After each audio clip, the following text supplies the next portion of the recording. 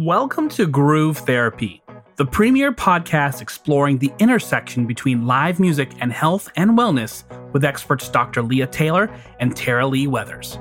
In this podcast, you will learn how live music positively affects well-being through a combination of scientific research and personal experience from your hosts, favorite musicians, industry professionals, and fans like you. Also included are strategies to incorporate the benefits of live music into your everyday life.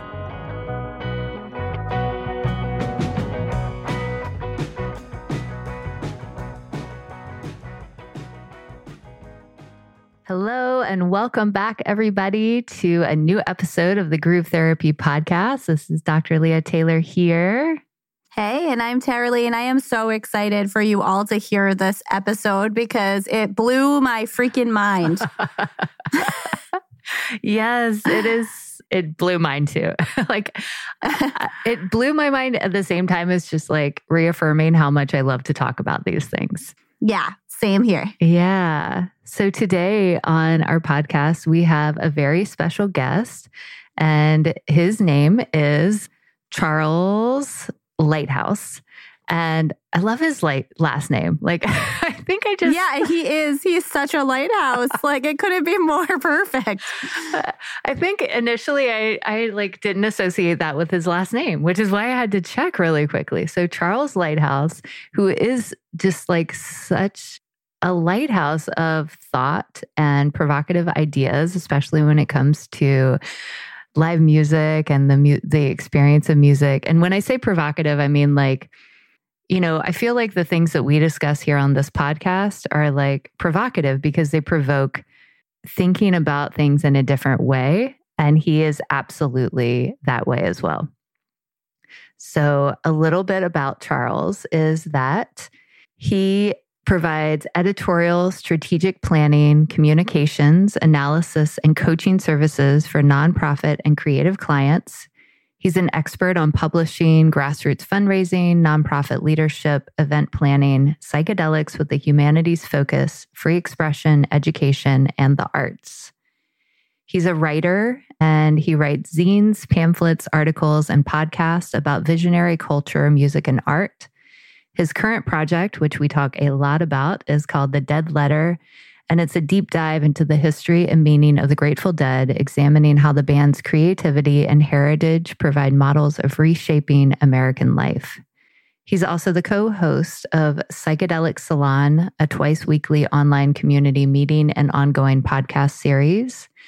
And he is just such a beacon of information for this new world that we are really ushering into, which is honestly just a remembrance of where we came from and all that's important, in my opinion. Yes. Oh my gosh. He's so freaking cool. Even hearing all those things I didn't know about him, I was like, that makes sense that's what he does. And you're all in for such a treat. So before we dive into the episode, let's just take a moment to arrive in the here and now so this episode can be really powerful and you can bring it out of the podcast and out and into the world and into your everyday experience. So if it's available to you, put your hands on your heart and take a deep breath in through your nose. Exhale out your mouth. A deep breath in and out. And a deep breath in and out. And may you be present and open to all of the magic that is about to happen. And so it is. And so it is. All right, without further ado, let's go ahead and get you to the magic of Charles Lighthouse and everything that we have to say about live music. Yes, I'm so excited. We'll be right back.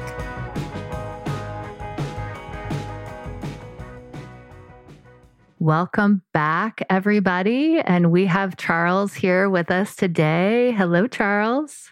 Hey there. Thanks so much for joining us for this lively conversation. I'm so excited to have with you. Yeah, I'm excited to be here. You do really nice work on the podcast, and it's lovely to be included with your guests. Well, thank you so much. I appreciate that. I love your work too, which is why I asked you to be on this podcast. But before we get into kind of how you're spreading your word around the live music scene, I'd love for you to just talk a little bit about, it's obvious that you are a fan of live music and has been very touched by the experience of live music. I'm just kind of curious about how you got in to love live music. Can you share with us your story a little bit?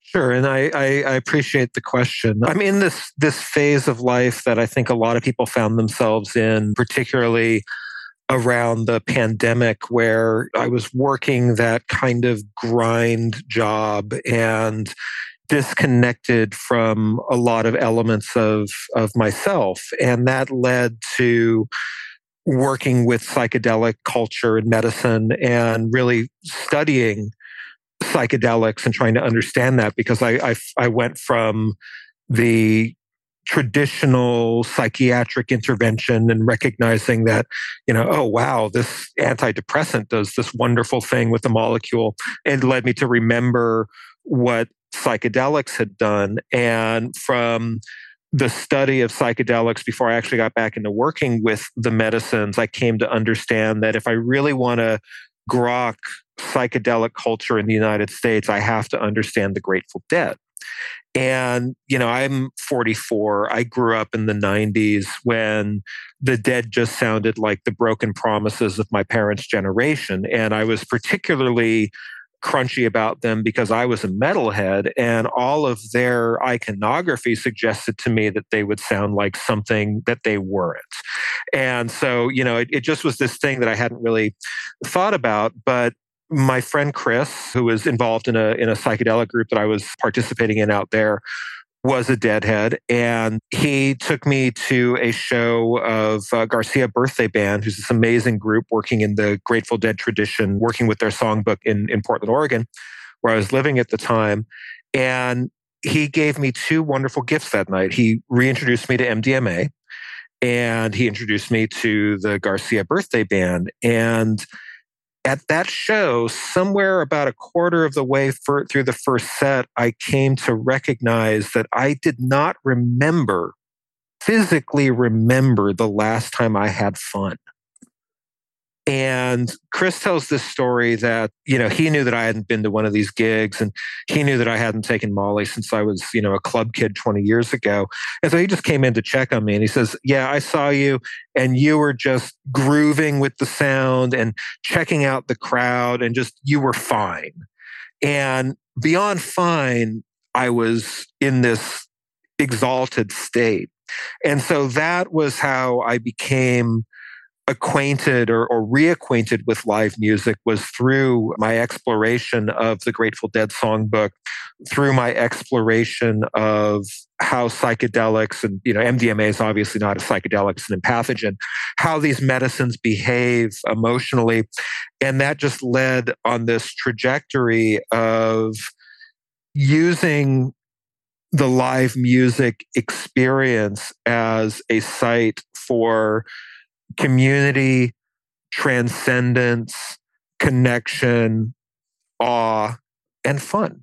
Because I think the thing that we do forget is that fun is not mere escapism. Fun is the catalyst for a deeper healing and a deeper connection to pleasure as a compass for knowing when you're on the right path. Yeah, you're speaking my language. Yes, absolutely. You're speaking the groove therapy language. That's for sure. Yeah. That is so cool. I love to hear that. Like that, I never would have imagined that would be your story. So I love that so much. So that kind of brought you into this world. Tell me about what happened after that. Now I want to know the whole story. Why did you stay? Yeah, why did you stay in this world?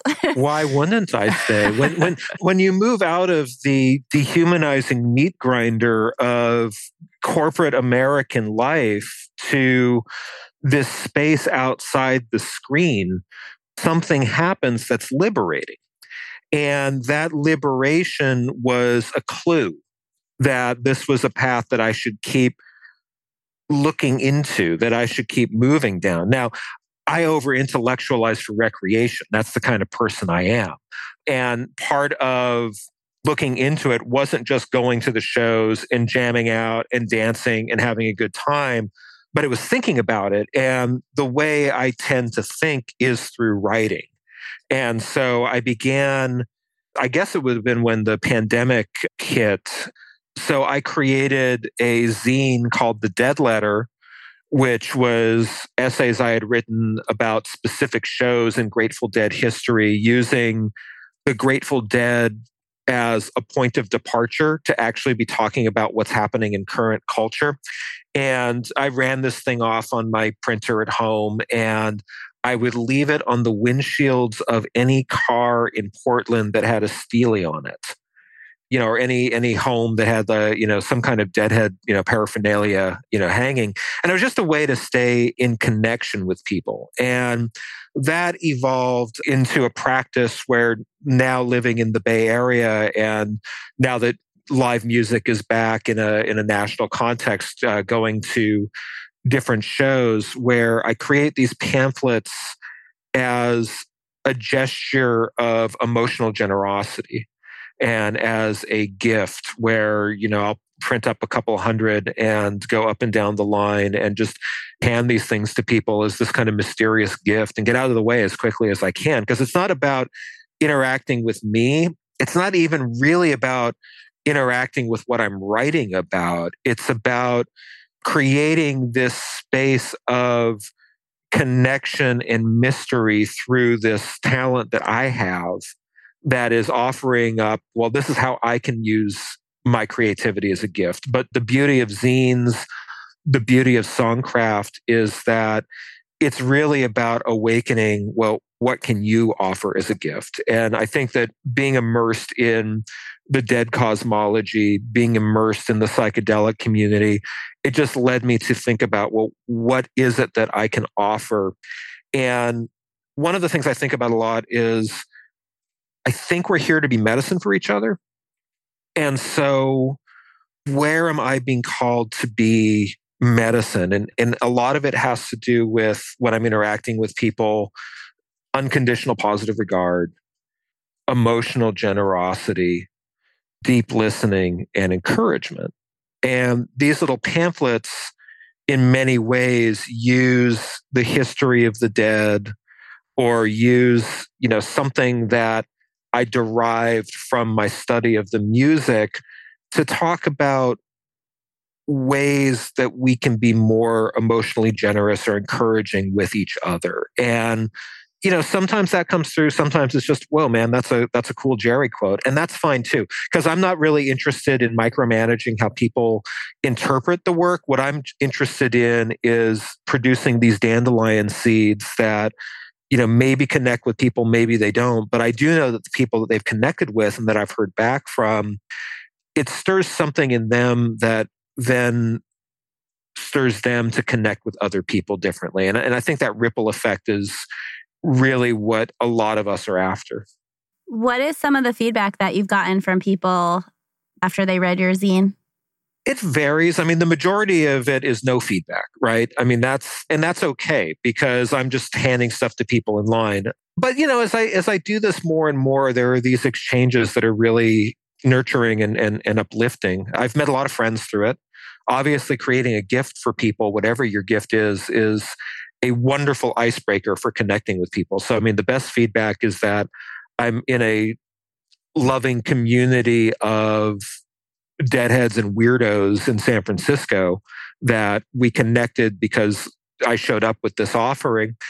And I just was at the Bob Weir 75th birthday weekend over at the Warfield, and I made a little pamphlet for the birthday date that just kind of focused on this idea that Bob Weir is a person that surrounds himself with people that make him try harder, and kind of meditating on the values of what that is in our own lives that, have to try. And as I was giving it to people up and down the line, one lady told me that she had the one that I was giving away at the Dead and Company show at Shoreline and gave it to her daughter because her daughter's getting married and said, no Grateful Dead at the reception. And she gave it to her daughter because she wanted her daughter to understand what the Dead meant to her. And that was really heartwarming. And then My favorite interaction was these ladies that were on their way to Thailand after the show, and I handed them a gift of the pamphlet, and this one says, "Are you the guy?" "Yes, I'm the guy." "You're the guy?" "Yes, I am the guy." "Oh my God, I love this. I read it to my friends. This is so great. We're getting on the airplane right after the show. We thought we were leaving tomorrow, but it's tonight. And now we have something to read on the plane. And I'm so excited." And just, that spark of just encouraging and giving people a gift and then letting them carry these ideas wherever they want to go with them. That's the joy, because it doesn't really matter if they know our name. Doesn't really matter if it comes back to us in any remunerative fashion. It matters that we were able to share a spark, and maybe that spark goes somewhere else. Yeah. I would also imagine that it helps people to put into words what their experience is. So many people are just not really able to articulate what they're experiencing or what's happening. And so when they're able to read something from someone who is so gifted with words and have that resonance of, wow, yes, that is exactly what I'm experiencing. That's such a gift. It just lights people up. And it's like that knowing that you get it, that we get it, that, that there is something to get. Yeah, you're like, that's what I've been trying to tell people, why I'm so obsessed with live music. And you so eloquently did it. Well, that's very kind. Thank you. Yeah, well, and it was these letterzines, these dead letterzines that made me aware of you. And I have two actually right here. And the ripple effect is happening because that's why I am aware of you. And now all of our listeners are aware of you. Yeah. And it seems that you just, as you mentioned, you kind of meditate on these themes, right? So this gratitude one was for the closing of Terrapin Crossroads. And it's all filled with just the gratitude for our community and for what that space offered, and just really kind of anchoring in that gratitude for those last couple of days that Terrapin was open. And I was there on the last day, and yeah, it just meant so much for the community. I mean, anybody in the Bay Area or who is able to travel to Terrapin Crossroads, gosh, what a mecca for us to be able to go and to experience free music, pretty much any day of the week in the bar, and have the space for musicians. I know so many, I know a handful and probably more musicians in the Bay Area that would say they attribute the strengthening of our community to Terrapin Crossroads, for allowing that space for musicians to come in and to play and to connect with each other and to jam and to be with Phil, and even kids. Phil would do his stories and songs, and he would play a free show after that. He'd read the kids' books. He'd have his big chair that he'd sit in, and he would read the kids 3 books, and then he'd play Ripple and Itsy Bitsy Spider. It was so awesome. So to have this to commemorate that, and it was free. It was free. You go in the backyard and you get to hear Phil read a story and sing songs, and not just him, he had his band with him. So, but yeah, I love that you were able to I don't know, I feel I have a piece of Terrapin Crossroads just by having your gratitude letterzine from there. I will always cherish. That's really kind. Thank you. Leah, I just wanted to ask if the having that helped you to even integrate the whole experience, or the whole Terrapin experience when you got home. I do think so. I really do, because it allowed me to remember. I mean, I know I have the memories. I read the posts on Facebook, everybody was talking about how much Terrapin meant to them at that time. But your words just, they go deep, Charles. It's it just really, I don't know, there's a depth to them that really resonates with the depth of the experience. It wasn't just a place to go have fun, and it meant so much to so many people and different things to so many people, but it really was a home. Absolutely. And thank you so much for that reflection. One of the things that I appreciate about what you're doing with this project and what I'm doing with my project is that we're creating these contexts that provide permission to engage spiritually with these containers of energy. And live music is a container of energy that doesn't really tell you what you should think about it. The screens do. And I've got nothing against whatever people use their screens for, whether it's movies or YouTube videos or news or whatever. But generally, that's an isolating context that atomizes you.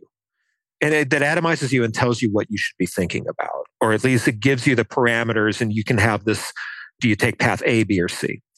And live music is this alchemizing container that brings people together outside of a mediating barrier of a screen and creates a group dynamic that is basically emotion plus math, and gives people an opportunity to make their own meaning and to find their own spirit within it. And I think that the general conditioning is that you go, well, that was fun, and then you throw it out of your minds, because that's how we're conditioned to just move on and consume the next thing. And what I'm trying to do with these little pamphlets or the zines that collect them is to invite people to reflect a little bit more deeply on, well, how did this touch my spirit? How did this touch my wellness? How did this touch my relationships? And to create a site that just inspires a little bit more awe for the experience, and also provides a starting point for, this is how I think about it. How do you think about it? Mm-hmm. And Terrapin, just to briefly talk about that space, one of the things I adore about the Grateful Dead community in particular is that it's one of the few non-religious, although some Deadheads will quibble that we might be a religion, non-religious, multi-generational spaces in American life. And one of the things that was really beautiful about Terrapin is, as you're describing, Leah, is that sometimes Grandpa Phil would be sitting back there reading to kids, but all of the time, Phil was mentoring and making himself available in this really emotionally generous way to uplift the local musicians. And there's this whole group of musicians that have come out of Terrapin, as well as local audiences, and provided this space where it really was okay if you were 20 years old or 70 years old, as long as you were kind and liked the groove, then you were welcome. And intergenerational relationships are something that I think we're sorely lacking in our culture. We really need that kind of kinship and kindness and perspective and wisdom that comes from people older and younger than us. And that particular space was fantastic for cultivating it. Yes, so true. Yeah, I'm kind of obsessed with the blue zones, the concentration of people that live to be over 100. And one of the things that is in the blue zones is that multi-generational people all hanging out with each other, because the young people around are what help the elderly people to keep coming around, because they want to impart their wisdom and just be around that energy. And it's so important. And in most situations in our lives, that's just not the way that our culture has been doing it. So that's so beautiful that existed there. And actually in a lot of live music experiences, when you go to a show, there's kids playing, and there's 20-year-olds spinning around, and there's, everybody's there doing their thing. Yeah, it's really important. And we're in this peculiar dynamic. We'll see how it evolves in whatever American work becomes in the 20s. But certainly for the last 20 years, the boomers were competing with Gen Xers for the same job, were competing with millennials. And there was just this kind of sense, and everybody's fetishizing youth at the same time, and so it becomes this bizarre dynamic where we're not actually moving into each phase of life. And the boomers did a lot of really important things, but one of the things that I think they could model a little bit better is elderhood. And there's this dynamic of elderhood that can occur. And I feel like I'm in my 40s. I think that my generation is going to be called to kind of rethink elderhood, because there's this element of you can still enjoy music, sexuality, playful things, cartoons, whatever. It doesn't matter. But what you need to do is enjoy them in an age-appropriate way, and not be pretending that, you're competing with the 23-year-olds.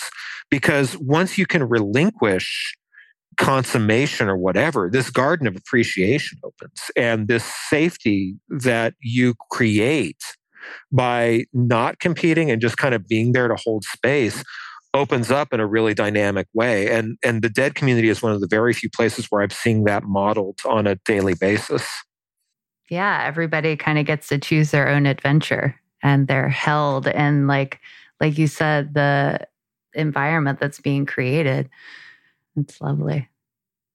I would love to read some of your words, Charles, if that would be okay.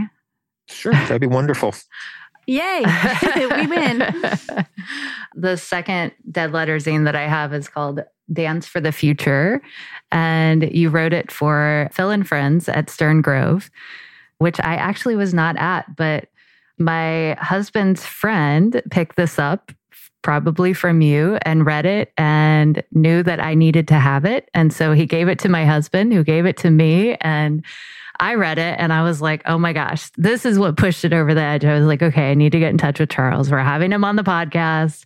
You are definitely speaking our language. So I've highlighted a couple of, I wish I could read the whole thing. Maybe we can somehow, we'll put it up on Facebook in our Groove Therapy podcast community so that people can actually, read the whole thing if they'd like. Okay. So I'm just going to, again, read a couple of inserts from it. Ask any surfer. The wave isn't made of water. Rather, water is moved by some vast eternal energy that's happening everywhere all the time. This is something Phil sees whenever he steps on stage. Listen, this is how he describes it. The entire wildly dancing audience behaves like waves in the ocean. Whole groups of dancers rising and falling, lifting their arms or spinning rapidly in synchronized movement, darting swiftly through the crowd or languidly undulating in place, manifesting the same sort of spontaneous consensus seen in flocks of birds, schools of fish, or clusters of galaxies. There is one lysergic summer afternoon where the life force flows at peak vitality, where you and every version of you and all your relations are in full transcendent boogie. If each song is a sentient being, as Bob Weir asserts, then it is an oceanic form of life constructed of virtuosity and emotion, where each performance is a wave and each dancer is a droplet in its white caps. To make music for dancers like these is the rarest honor, Phil says. To be co-responsible for what really is the dance of the cosmos. If, as some savants of consciousness suggest, we are actually agreeing to create from moment to moment everything we perceive as real, then it stands to reason that we're also responsible for keeping it going in some harmonious manner. The fervent belief we shared then, and that preserves today, is that the energy liberated by this combination of music and ecstatic dancing is somehow making the world better, or at least holding the line against the depredations of entropy and ignorance. If you focus on the feelings you get from it, you can always summon this living energy. With the Grateful Dead, there's more possible than you could ever dream of, Lesh told historian David Gans. We used to say that every place we play is a church. He expanded on this in his memoir, saying, at the beginning, we were a band playing a gig. At the end, we had become shamans, helping to channel the transcendent into our mundane lives and those of our listeners. The medium is the message, in the sense that people out here in the audience watching us perform together can, if they're so inclined, realize that that's all they have to do. Work together with some other people, and it'll get better for them. It'll be like music. That's what we're doing on this afternoon, is using that cosmic music to alchemize reality. There's no spectators at a show in the Grateful Dead tradition. We're all a part of it. At a certain place of transcendence, everyone who has ever been or ever will be swept up in the music is dancing with us now. That dance is a sacrament that connects us to the life force itself. Feel your joy as fully as you can today. Carry it with you as medicine. Share it. Society wants you to feel small. It reduces you to a unit of commodity whose needs are measured as liabilities or assets. The spirit of life, of love, of beauty, of connection is the antidote to those dehumanizing structures. Dance, my kin. Dance for yourself and dance for the future. Wow. You're so freaking good with words. I've never heard somebody read that, so thank you. That was awesome. I wondered what that would be like. Sometimes it's different to hear other people read our words. Well, it was really beautiful. So thank you for sharing your reflection with me. Yeah, thank you for writing that. Tara-Leigh, after hearing that for the first time, what comes up for you? I just feel like, how did you get into like my brain and all of my friends' brains that are obsessed with live music and just like talk about it so profoundly and so beautifully that I even understand why I love live music even more, which I didn't think was possible. Well, we're part of the same continuum, right? We're drops in the ocean, each of us. And that ocean, that live music space that we go into, it lets us touch the eternal in some fashion. I've heard you talk frequently on the podcast about how in the space of live music, one loses sight of where they end and the other person begins. And I think that in the space of live music, one becomes liberated from time. One becomes liberated from space. One finds themselves within this spiritual, energetic container that allows them to touch the mystery itself.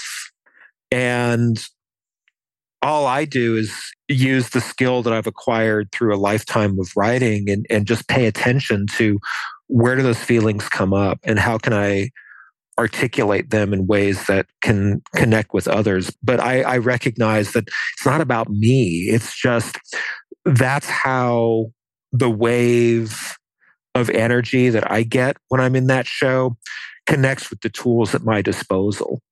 And I simply use the tools at my disposal in a way that hopefully I can share it with other people in ways that animates them to use their tools, whatever they happen to be, however they happen to want to share them. For me, the important part is how can we access that energy and our ability to use our talents to share them in ways that disconnects from commodity logic and allows us to show up as gifts or as medicine. That's the goal. That's beautiful. So you have these letter zines that you pass out at shows. And also it seems like you have things that people can purchase as well. You've made books out of these. Can you speak a little bit about that? Yeah, it's a simple project. It's the deadletter.bigcartel.com is where I put them. Just some, off the shelf e-commerce site. But yeah, I've put a couple of collections together. I've got it's called The Time of Returning, Letters from Dead Tour that includes all of the ones that we're talking about here today. And there's an earlier one called The Dead Letter, which was the one that I was putting on windshields of cars in Portland. And that one was more interrogating Grateful Dead history and making meaning from it, because I learned by writing. And so for all of these things, it was part of my process of understanding to put these out on the page. So yeah, they're available. They're inexpensive. They're priced to share more than anything else. It's not something that I do, for anything more than just buying more toner and printer paper, really, because it's just about this emotionally generous exchange. But certainly it'd be wonderful if people wanted to access these and share them. I don't put them online, this particular project, deliberately, because I feel that there's an element of a physical object that connects with a greater resonance than the ephemeral container of content flickering on the screen. I have no problem with that stuff. It's just for this particular project, it's about that mysterious thing that happens when your husband's friend reads this thing that he found on the ground or somebody gave him and decides that, hey, Leah needs to read this. that's what this project is for. That's why I don't put these up online, is I want to see how they can reverberate in a pre-21st century way with people. Not because I'm a Luddite, but because I want to reclaim or explore that space of slowness and connection that comes from person-to-person connection with the things that we're making with our hands. Yeah. It's kind of in the same spirit as live music versus recorded. Absolutely. Yeah. Well, Charles, I have a curiosity that I'm just wondering, is I know you shared in the beginning that you are predominantly a cognitive-based person, and I am myself too. And I'm curious, does live music offer you a different kind of way to be in your body, or how does that affect you? That's a good question. I think I lived my entire life from the neck up until I was like 38 years old, 39 years old. And the connection with live music and with working with psychedelics, and they really went hand in glove differently. I mean, it wasn't always getting high at shows. Both of those practices, particularly the deeper shamanic psychedelic work in private, reconnected with the body as a site of energy and spirit. And so live music is where I was able to take those things that I might have learned in the psychedelic space and just trust them. And being in a live music container, particularly at a dead show, because at a dead show, kind of the rule is the homelier the dancer, the greater the joy, which is far different than the cultural messages that we get elsewhere, where we worship youth and we worship particular packaged concepts of what beauty is that make people very self-conscious about showing up and moving. The dead community just allowed me to trust that this body is okay, that beauty is something that is animated across the body in the way that sound is animated across an instrument. And being in that space of Dionysian release and trusting breath, letting breath kind of be the wind that animates the sail of my skin, was a new place to be in after decades of shame and trauma and all of those things that we all carry in our bodies. So it allowed me to open up into a deeper trusting and a deeper knowing that also let me move from being a very cognitively centered person to becoming a heart-centered person. What shifted for you in your life outside of the concert? Everything. I mean, just like so many of us, right? I mean, the thing that we're all coping with right now is that everybody's traumatized to one degree or another. You've got your local trauma of whatever your family stuff is, or whatever your interpersonal stuff is, or whatever your career stuff is. And then you've got your collective trauma. And everybody is just kind of stuck in this space of, we know it's there, we're kind of not allowed to talk about it. And so, what changed was just this acknowledgement of both my local trauma and just doing a lot of work to process and move through that. And, I've moved pretty far along, but also recognizing that as a member of the collective, we're all kind of grappling with this. So what changed was a quest to move out of the space of post-traumatic stress and into a space of post-traumatic growth, and to align my activities as a professional person in the world, as a creative person in the world, and just as a human being, in kind of the opposite order of what I just described, to just open up that space of growth and start trusting that the things that feel good within the confines of being a responsible human are the things that I should trust and move towards, as opposed to the conditioning I grew up with was suck it up and do the hard thing and do the painful thing because there will be a reward on the other side. Well, I think the pandemic showed a lot of us that that's nonsense, that the reward is in how we choose to interact with reality right now. So what changed for me was, like a lot of people, the pandemic shifted the way that I work. The pandemic shifted the way that I live. I moved to a different city that was more aligned. And I choose to show up in the world in a more gentle, more heart-focused, more collectively minded fashion.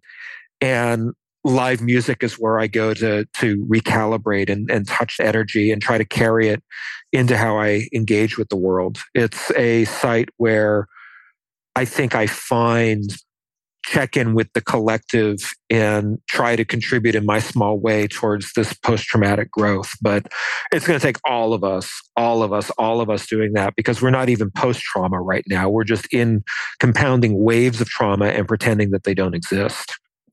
Very well said. Well, Charles, thank you so much for all of this. Anything else that feels really important to share with our listeners or that we might have missed? I'm just so grateful for what you're doing. And I'm grateful for the people tuning into this to think about, how can we be the medicine for other people? That's really what it's all about, is how can we be medicine for each other? How can we use our talents? How can we use our joy? How can we use our connection? And nothing is insignificant when it comes to that alchemical process. Going to the show, whether it's The Dead, or whether it's Fish, or whether it's Billy Strings, or whether it's Taylor Swift, or whether it's Tash Sultana, whomever, it doesn't matter. Going to that show and getting out of the screen and connecting with the energy around you, that provides a path towards the collectivity that we need right now. And I feel that live music, more than anything else for secular people, is a container that allows us to reclaim community outside of the gamified approach to population management that we're living in. So there's this path out of the game is through that connection, through that pleasure, through that dance, and through the dignity that emerges with the respect that you show for each other as you pursue the dance. Nice. Yes. Well, thank you again. I am sure you have left lots of things for our listeners to consider, to take with them. And I love that reflection of, how can we be the medicine? Yeah, that's what it's all about. Yeah, it's not just using live music as medicine, but it's like, how can we be the medicine too? Yes. Yeah. So thank you. And everybody will be right back.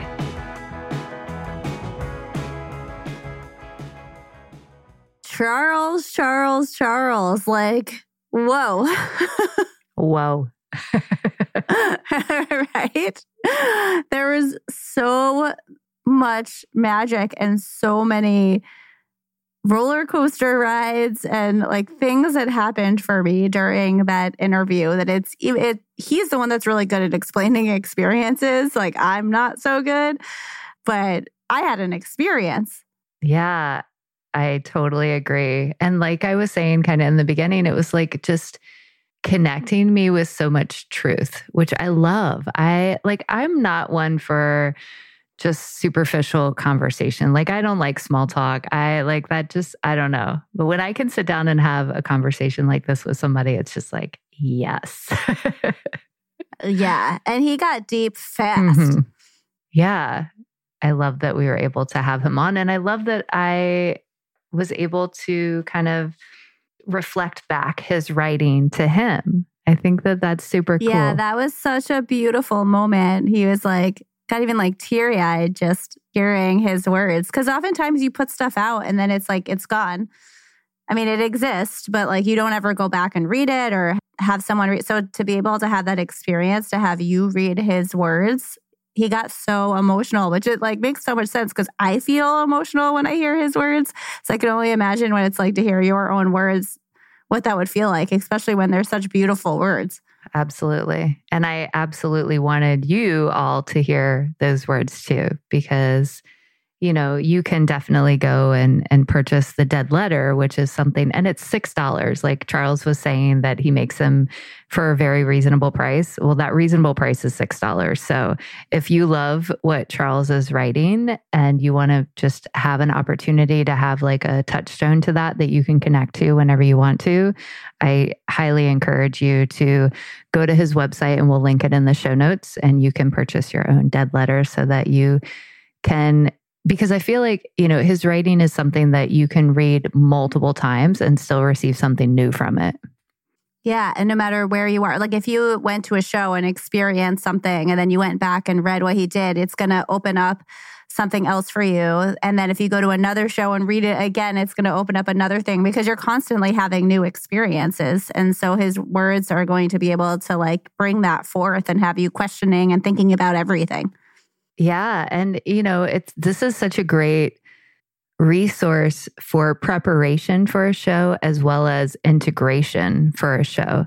So, like I like to think of a show as a transformative experience, and how can you bring the 3 stages of transformative experience into that? Like, how can you prepare mentally and emotionally for it? Well, by just opening up to all of the possibilities and the ways that it can possibly transform you and have meaning in your life is a great way of preparation. And then also for the integration piece, to be able to read maybe a parallel experience of how it could possibly impact you, but then also that helps you to connect to all of the ways that like it actually did impact you too.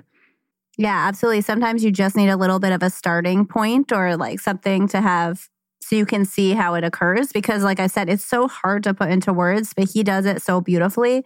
So when you read it, it's like, oh yeah, that is how I felt. And then it can really go so you can integrate that experience and make it even more powerful. That's so true. It's such a like really cool integration tool.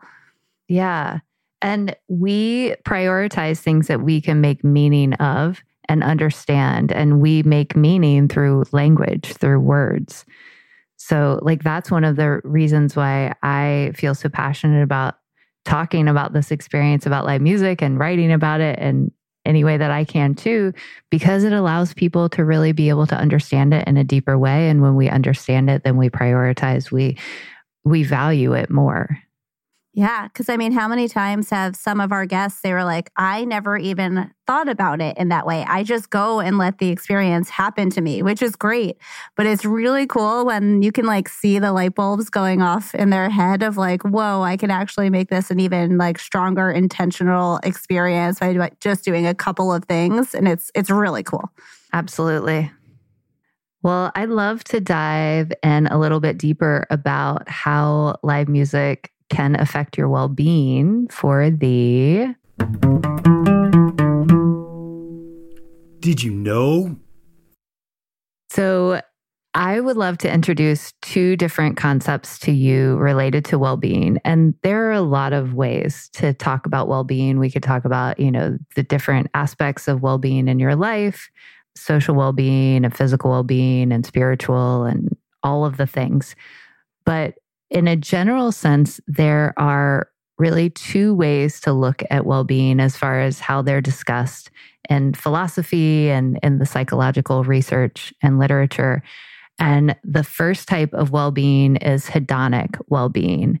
And hedonic well-being, also termed as hedonia, is like feeling pleasure and feeling like happiness through the pursuit of pleasure and enjoyment.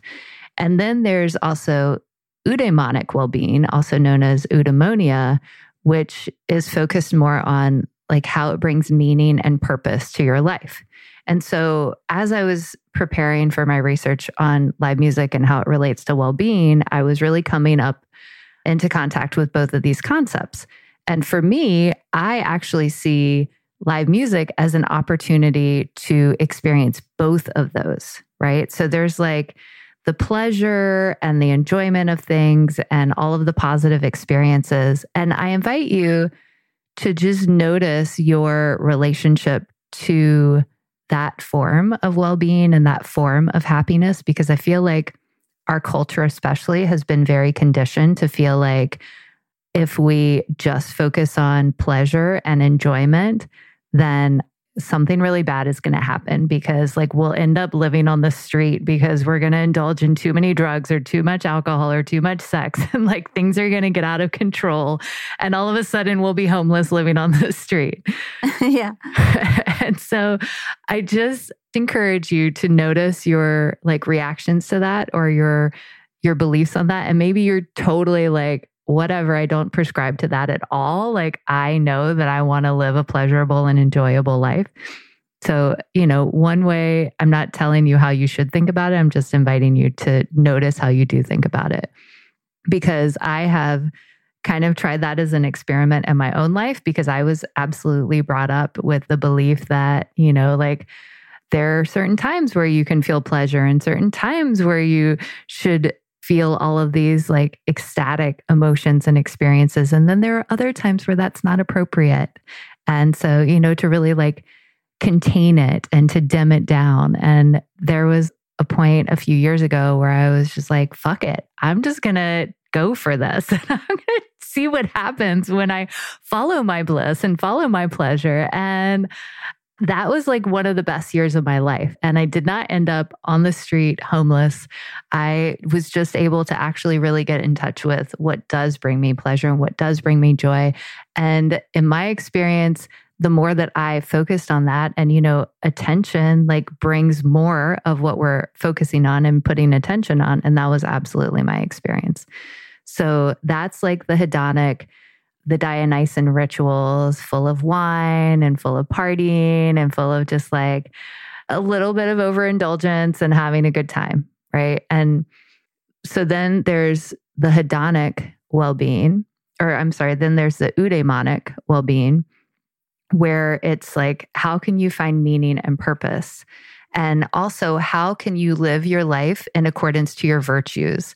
So eudaimonic well-being, the first person that I've seen kind of quoted as talking about this was Aristotle. And so Aristotle talks about how can you live your life in accordance to your virtues. And I also feel like in live music, the container of live music, especially the live music that we go to see, whether it's the Grateful Dead or Phish or a jam band or something that's like aligned with our virtues, right? So maybe it's a giving community or a kind community, or we're all taken care of, or whatever it might be. That container allows us to, first of all, get clear on what is actually really important to us in our life and what are our virtues and what is important. It's not like how much stuff can we collect, how much money can we make for the purpose of just collecting money, but like, how can I be a good person, experience this transcendent experience, and be connected to other people in a way that feels really nourishing? Oftentimes, that for me is what is important to me in my life. And so often other people will find that to be true for themselves too when they're in that live music space. But also, and I'm curious to kind of get some personal depictions of this and other people's experience, but like I have seen so many people that have found a meaningful career through going to live music. It's like they think that they know what they want to do, and then they go see live music, which again, like Grateful Dead or Phish or any type of community where you get there and you're like shown that there is really no box that you need to fit in, that you can be whoever you want to be and do whatever you want to do. And that just gives permission for people to live that way.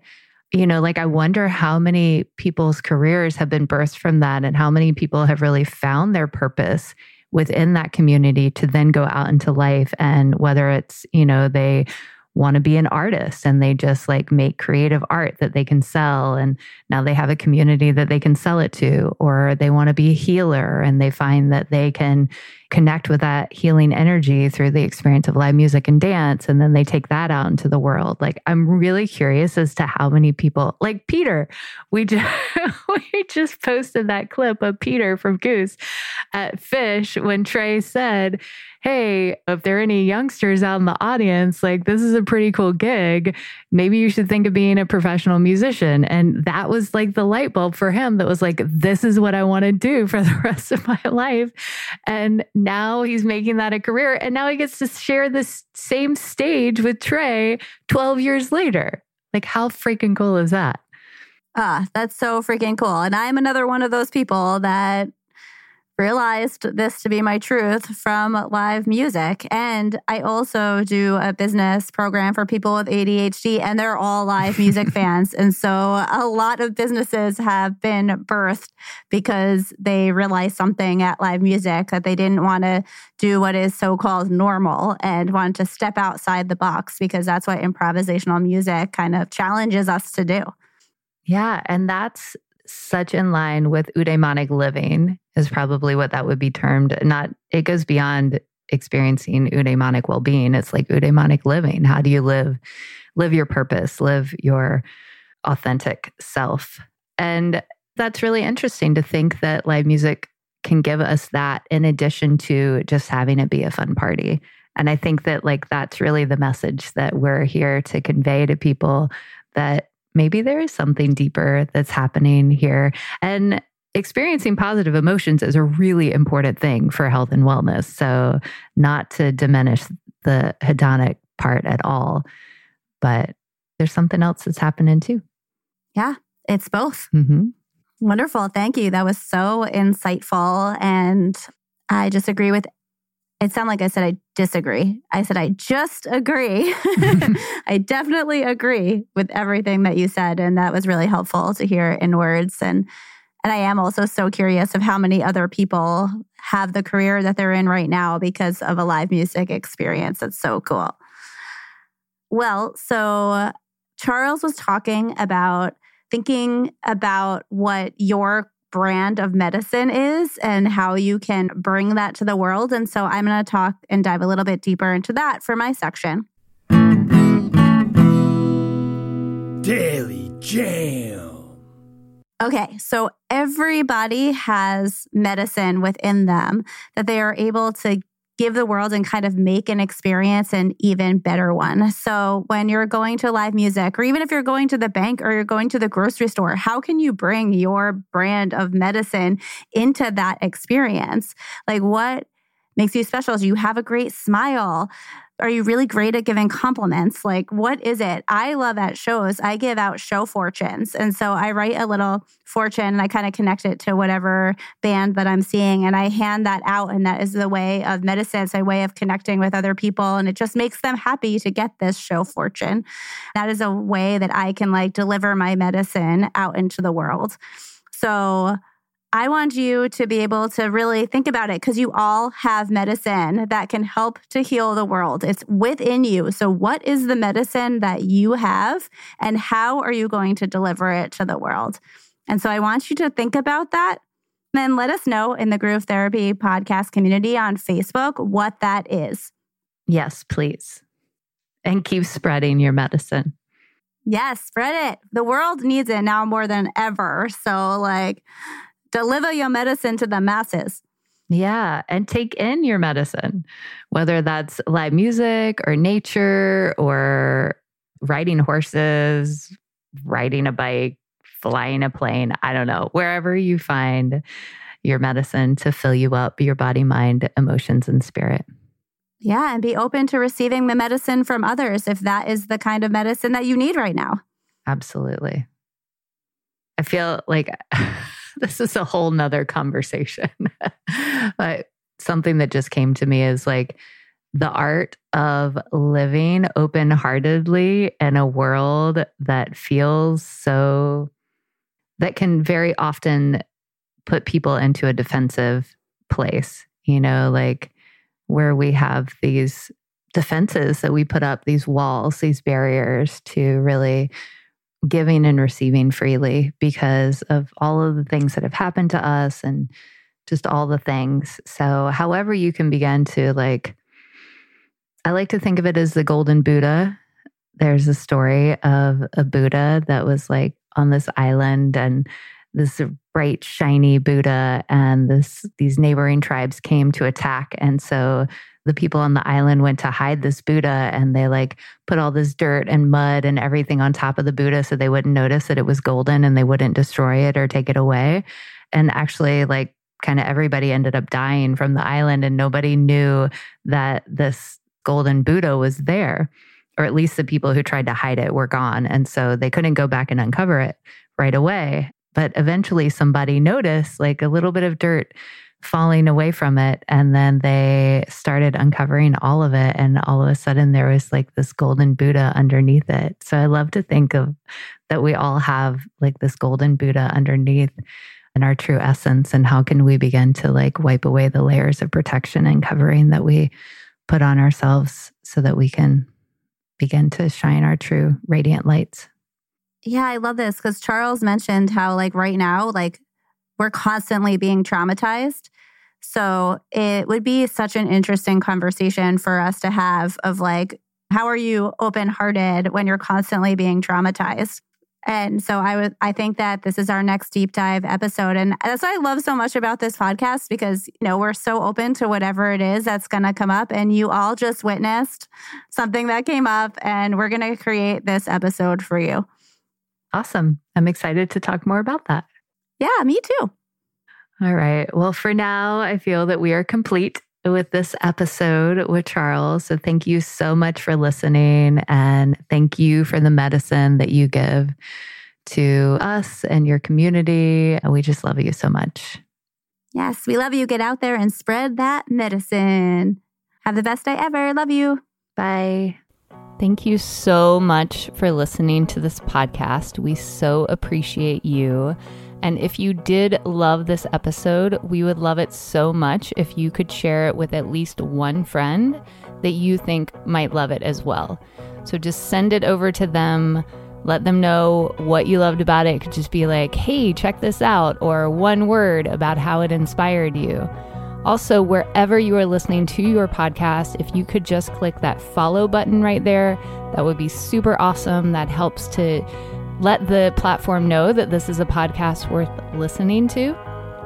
And also, if you are listening on Apple Pod, if you could not only follow us, but also leave a rating or a review, it would mean so much to us. That, again, is how more people are going to be able to find out about this podcast and really start to open their mind about the intersection between health and wellness and live music, and why this experience is so important for our health and our well-being and our longevity. So again, thank you so much for listening. We are a part of Osiris Pod. You can find many more inspiring arts and music podcasts at osirispod.com. And if you would like to follow me, Leah, or Tara Lee, you can find us on Instagram. Tara Lee is at Rocking Life with 2 underscores, and I am at Dr. Leah Taylor. So come follow us there. We love you so much, and thank you again for listening.